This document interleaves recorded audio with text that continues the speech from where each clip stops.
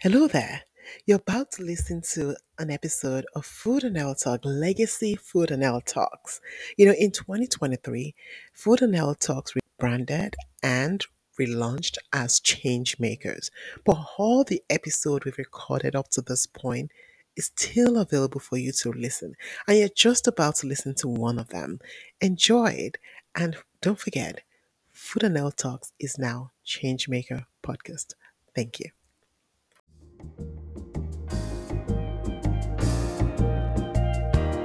Welcome to a new episode of the Food and Health Talks podcast, a show focused on educating and empowering people to create a healthier future through nutrition and wellness education. A show where you will find interviews with leading scientists making groundbreaking discoveries, innovators, and global food industry leaders. It is that show you do not want to miss with your host, Dr. Julia Oleanju.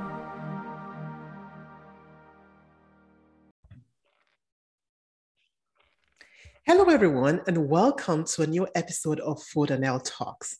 On this episode, I have an exceptional group of people with me. They are the leaders at SUS. It's an innovative egg production company, and they are reversing sex in poultry embryos, helping to reduce waste, driving sustainability, and improving egg production. So we're going to learn all about them and what they do today. I'm so excited to have you, the founder, Yael, and Ifrat, joining us today. Welcome. Thank you. So we're going to get started right away. We want to learn more about you. Everyone has a story. So what exactly has been your journey up to this point? What led you to starting this company and leading the change that you're leading today in the food industry? Okay, I'll do my best to answer this question. In my background, I've been a CEO of several companies, most of them in the agriculture field. Okay. I didn't grow in a farm, okay, or something like that. I'm a city girl, but somehow, and I learned economics. That's what I learned during my academic time. But somehow, I don't know what leads me all the time to manage an agriculture company. I used to run an ostrich farm in Israel, the biggest one, and one of the biggest in the world. I ran a very big potato company that had a very big production in Israel and in Russia.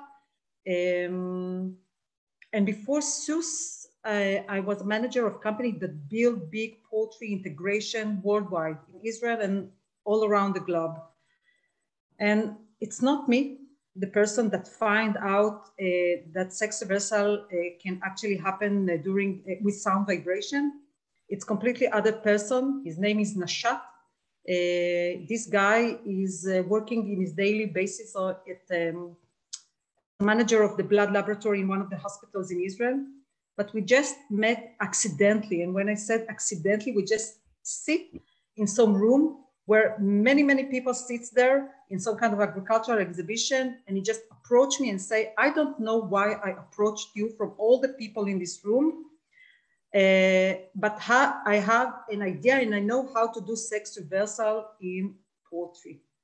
So I told him, half joking, you must be Bill Gates. You're a very, very rich guy, because this is the issue of the poultry industry worldwide. And he started telling me the story. And I believe many people told him that it's imagination or magic or Harry Potter, I don't know what, but I have a very strong feeling that what he's saying is based on a real experiment that he actually done. And I really believed him. So the only thing I told him, please stop talking to other people. Please stop going to professor in big universities in Israel and places like that, because what you're saying is very, very logical to me, and probably it's very logical to them, but they don't tell you that. And eventually you will have nothing. So let's do something. I'll connect you with a VC that can give the money to write it as a patent, and then we will go from there. And I kept on with my life. I still run the big company that build big poultry projects worldwide. And he kept doing what he's doing as the blood manager of one of the hospitals in Israel. And then the guy that ran the VCs, his name is Itzik Fried from Israel. And the special thing about this VC is that they are investing only in companies that are cooperation between minorities in Israel and the non-minorities. And that was one of the beautiful things about it. So then I have a phone call one day. I have a phone call from the manager of this VC called Taquin, and he said, okay, I want to meet you. You send me Nashat, and I want to speak with both of you. So I said, okay, that's an interesting. We start doing experiments together in a warehouse with a wonderful guy, one of the biggest layer farm, with one of the best layer farmer in Israel. And I told him, you know, we just want you to give us some space. So we'll do some experiment. So at the beginning, it was a warehouse when we did some experiment with small laboratory incubator. But day by day, we take over the whole farm. Then we started with small laboratory incubator, and then with a big lab, with a big incubator, and then we had 3 incubator. Eventually, we have half of the farm. So that's the story. That's the beginning. That's how we started. At the beginning, no one believes us. So we need to prove everything over and over and over again. But when I see in my own eyes that we can achieve a ratio of 80% female instead of the 50-50, even in small laboratory incubator, and that we can repeat those results, then we started the journey as a company. That's how everything began. That's really a remarkable journey. I mean, someone just meeting you somewhere started something really remarkable. Efrat, I would like to learn more about you as well. You're leading the US division of the company. Tell us how you got started on this path as well. Okay, so I think that my story is also amazing in some way or another. The first time I heard about SUS, first of all, I'm very fascinated about food tech and technologies and all the things that's related to animal welfare as well. So the first time I heard about SUS, it was, I think that Yael made a pitch to some of the investors in the upstate New York. And I heard about the idea and I said, no way. It's not healthy, it's not good, it's GMO, we're the eggs. Like it's not, it can be, nobody can approve it. The regulation will not allow it. So I started to read more about it. And after a few months, I just realized that what I knew and what I thought about it's not really is. Yael came to visit the US after SUS won the Grow New York competition. We'll probably talk about it later.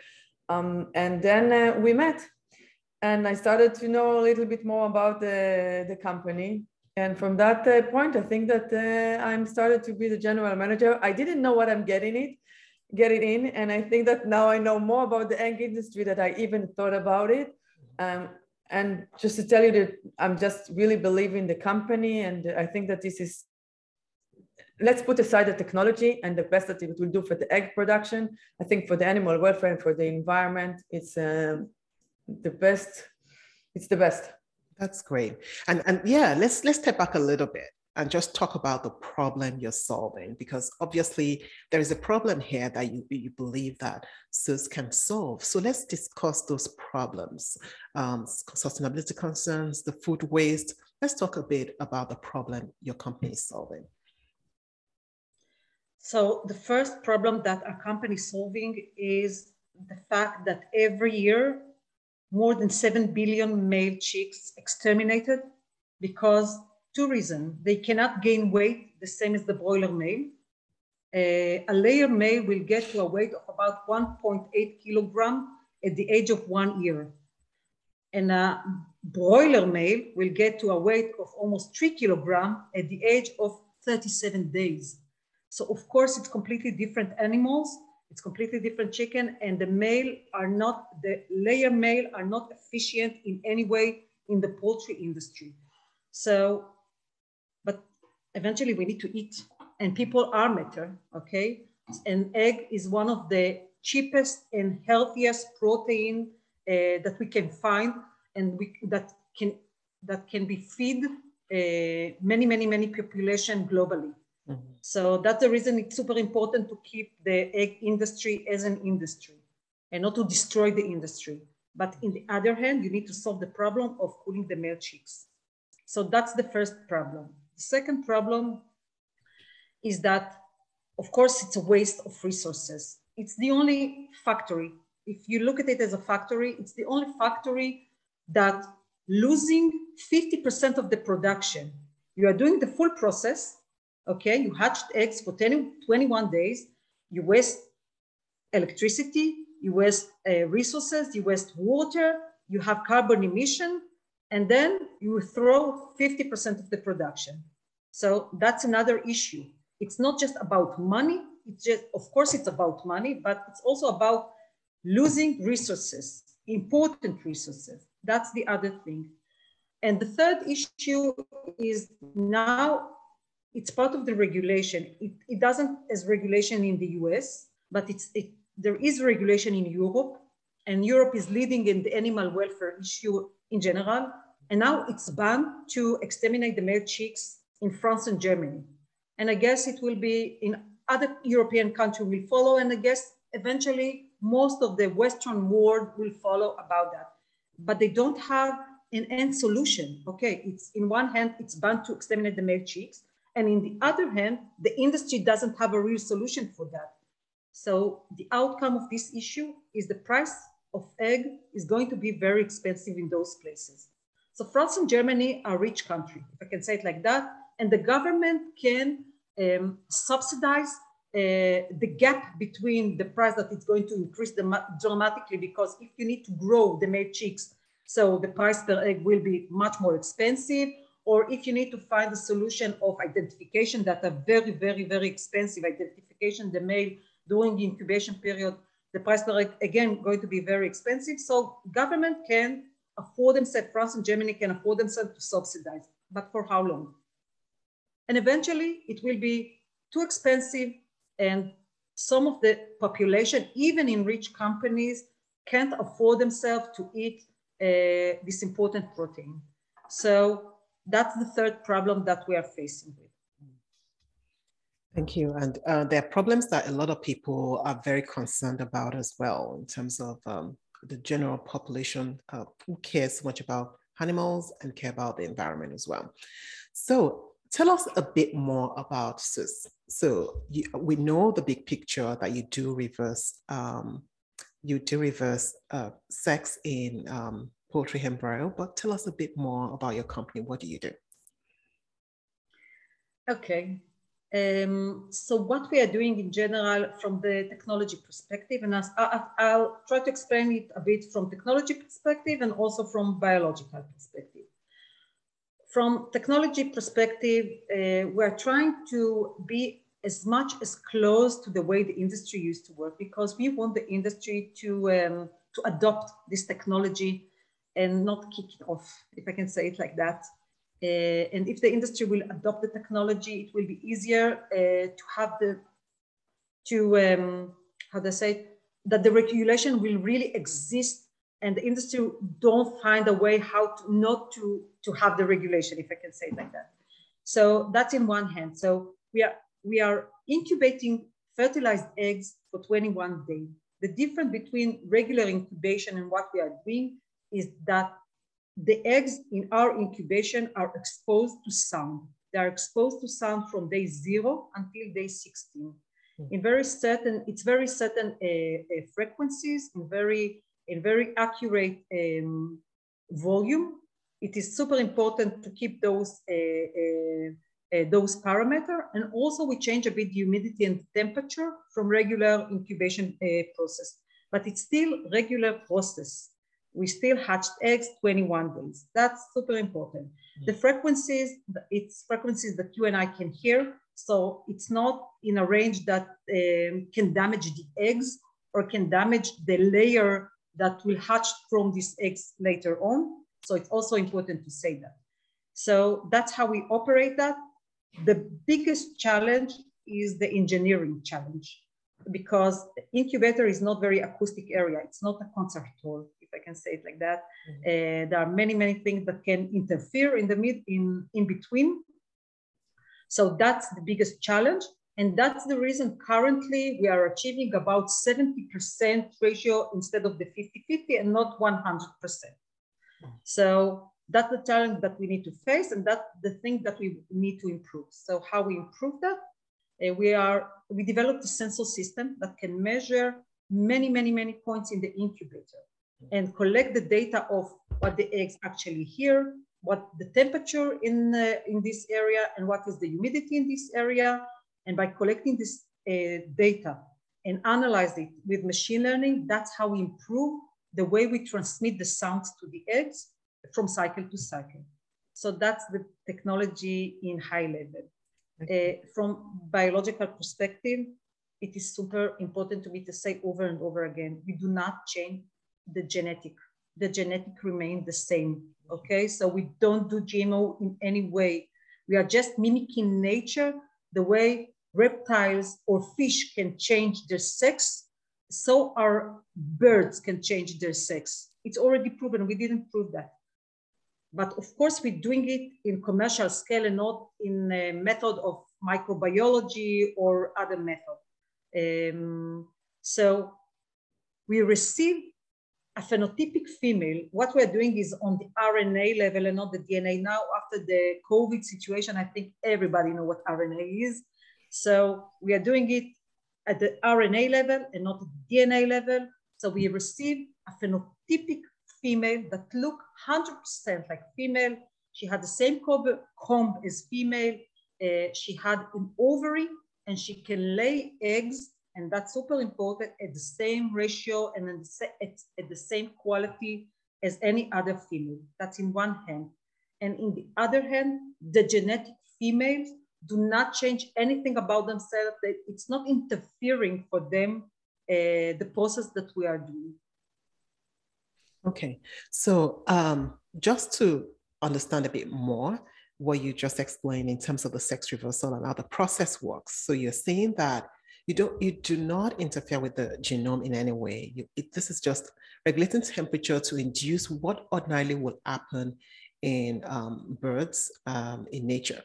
So what happens with, so you regulate the temperature and humidity, that's how you regulate, but what exactly are you trying to induce? What happens in nature that you're trying to induce in the lab or in the factory? What exactly is that process? Because I just thought that there's some things that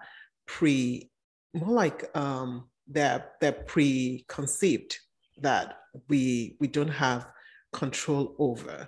In terms of sex determination, I thought it's something that has happened earlier on in the process of embryo development. But at the look of things, it looks like your process changes something before sex is determined, right? Or no, that can't be changed, because the sex determined, the genetic sex determined during the day of breeding, okay? The sex determined at the breeding house. There is male, females, they eat and breed, that's all they're doing. And then the commercial hatchery receive the fertilized eggs from the parent's coop. That's the professional, that's a professional way to say it. So you have a fertilized eggs, so the sex is already determined if it's a male or female, and in general, it will be 50-50 ratio. Okay. We are interfering, if I can say it like that, at the embryonic period. At birds, you can interfere between day 0 until day 6. In birds, the gonads do not develop in parallel the same as in mammals. We are mammals, and we have gonads that develop in parallel. The female have 2 ovaries, and male have 2 testicles. In birds, what happens is that they have, in general, 2 testicles. So if it's a female, genetically female, one of the testicles degenerate, and the other one is developing as an ovary. And you can interfere in that between day 0 until day 6. Those are the critical day for sexual development in poultry embryos. Okay, so your intervention or your interference is post-sex determination. That's when you actually reverse.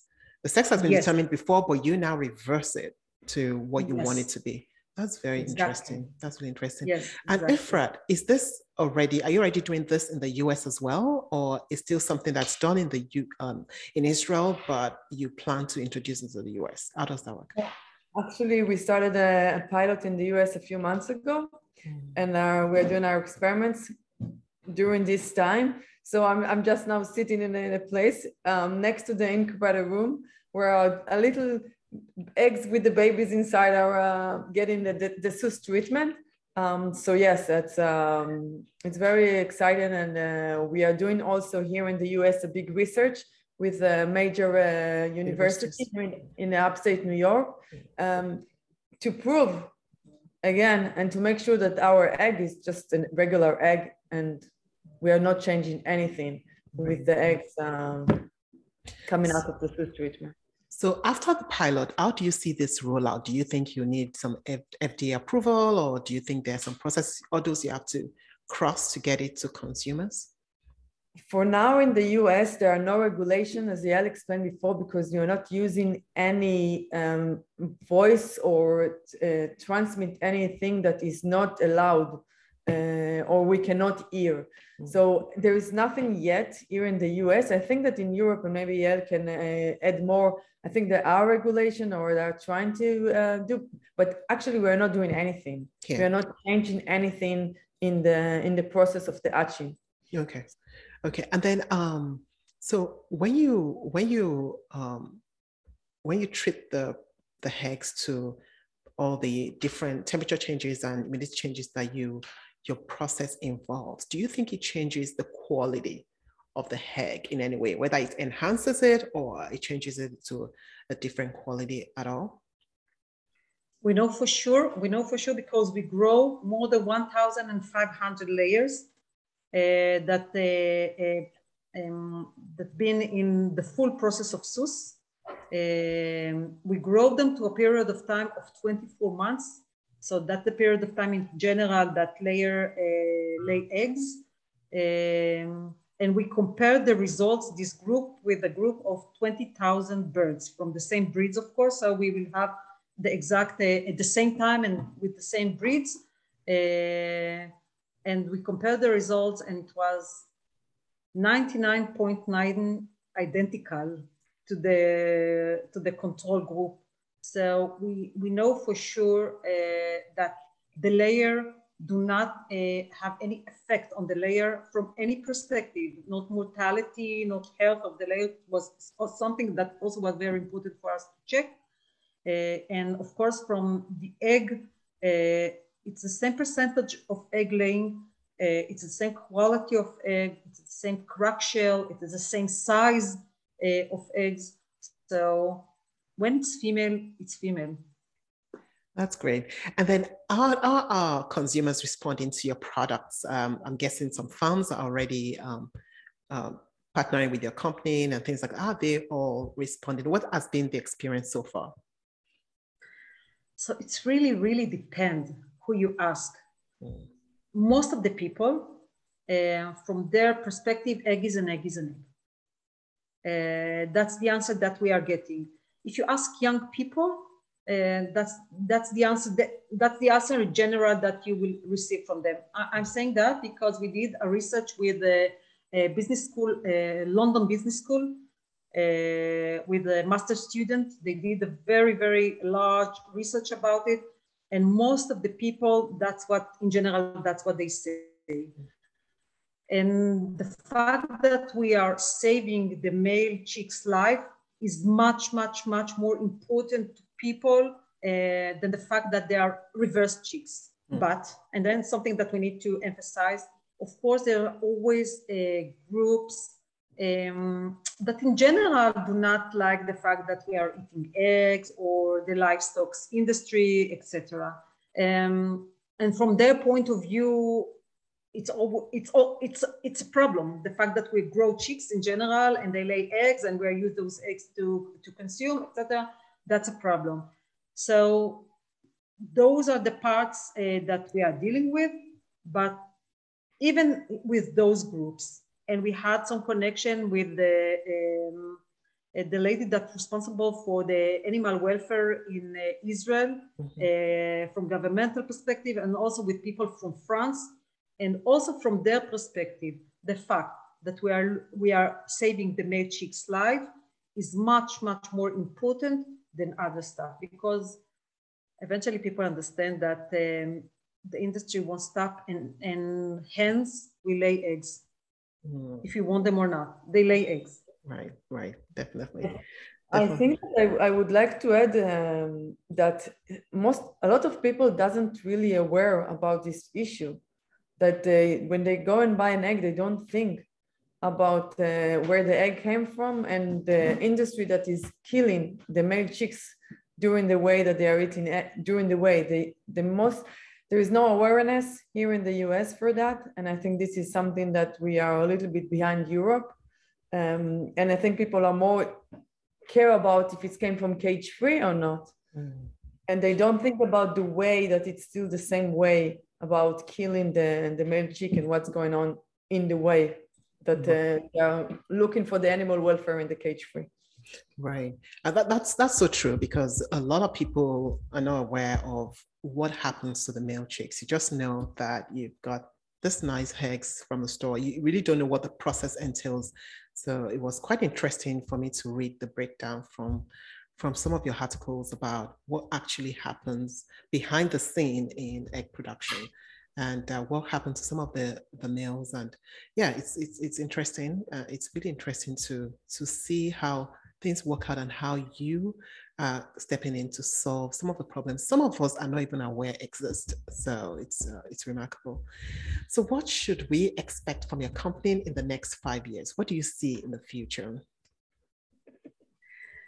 I see that most of the hatcheries globally, most of the poultry integration globally will use SUS technology as part of their regular process.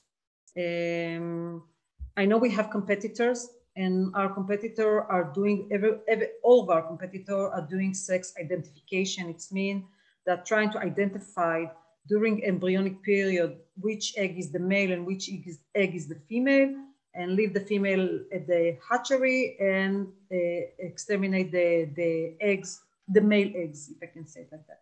So, but that's solved even not half of the problem, okay? So I think eventually most of the hatchery globally will use SUS technology as a part of their process. That's how I see it. I see collaboration with the big poultry integration worldwide. I think this year, 2022 and next year, our job is to meet all the early adopter of technology in the industry. We need to remember industries in general are very traditional. It's not Google, it's not Microsoft, it's not high-tech.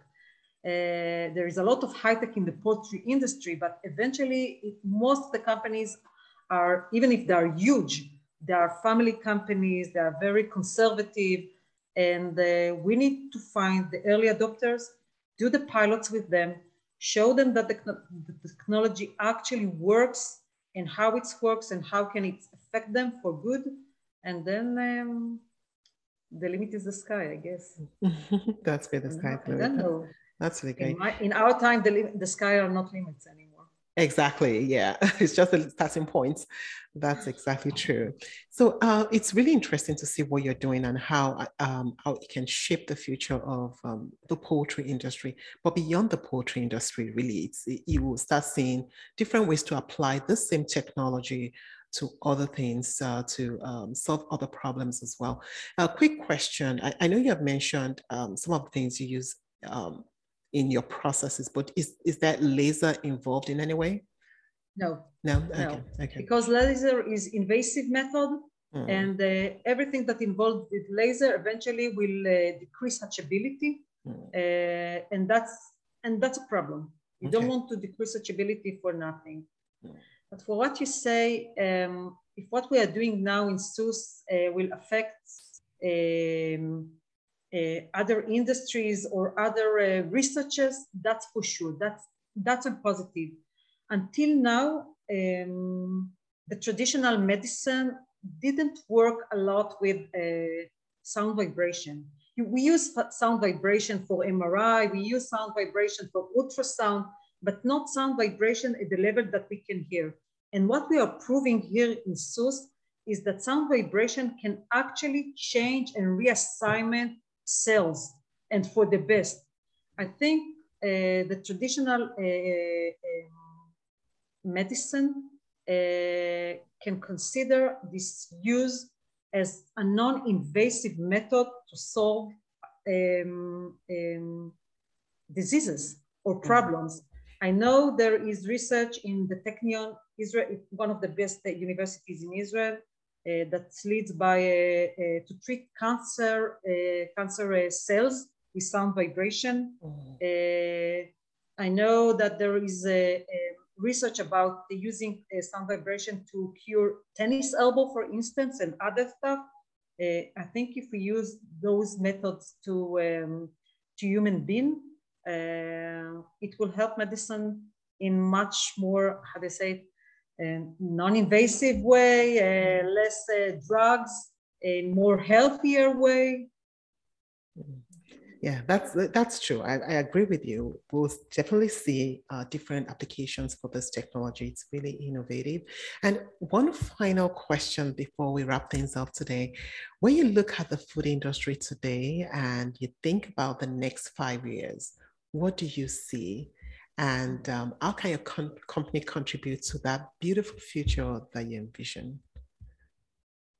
If you ask me, and I let Efrat answer after me. Okay. The food industry is wasting too much, producing too much.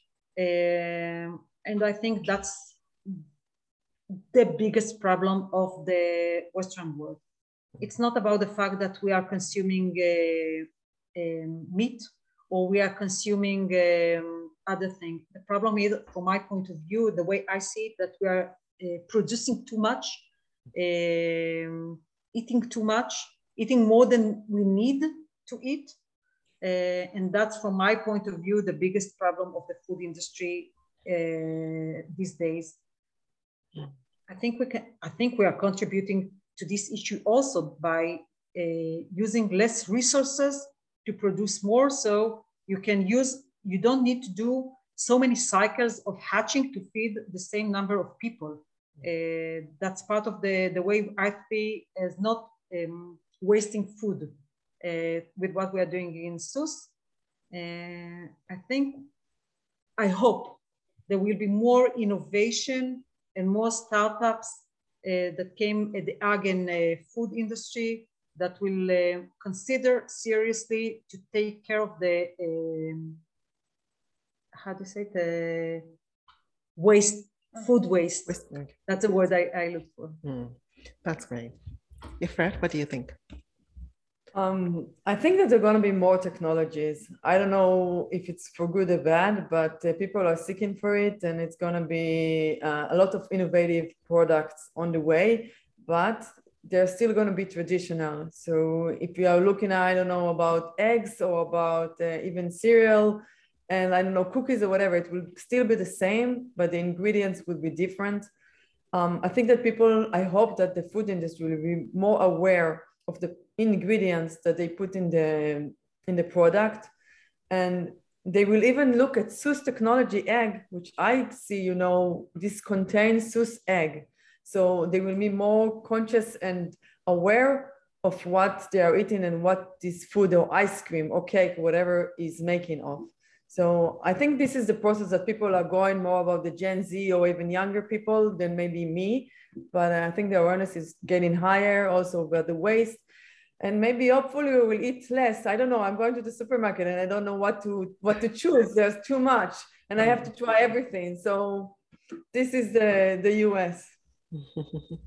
Yeah, that's true. I agree with you. The Gen Z, the younger generation, the millennials, the Gen Z, even the younger generation, coming after that, they're all very mindful of the environment, mindful of food and health, mindful. So they are driving change and will continue to see change and innovation in the food industry. Oh, we look forward to seeing more of that, And your company like yours as well, innovating to reduce waste in our supply chain. Definitely, it's something desirable, and hopefully we'll see more of and more acceptability of such innovation as well.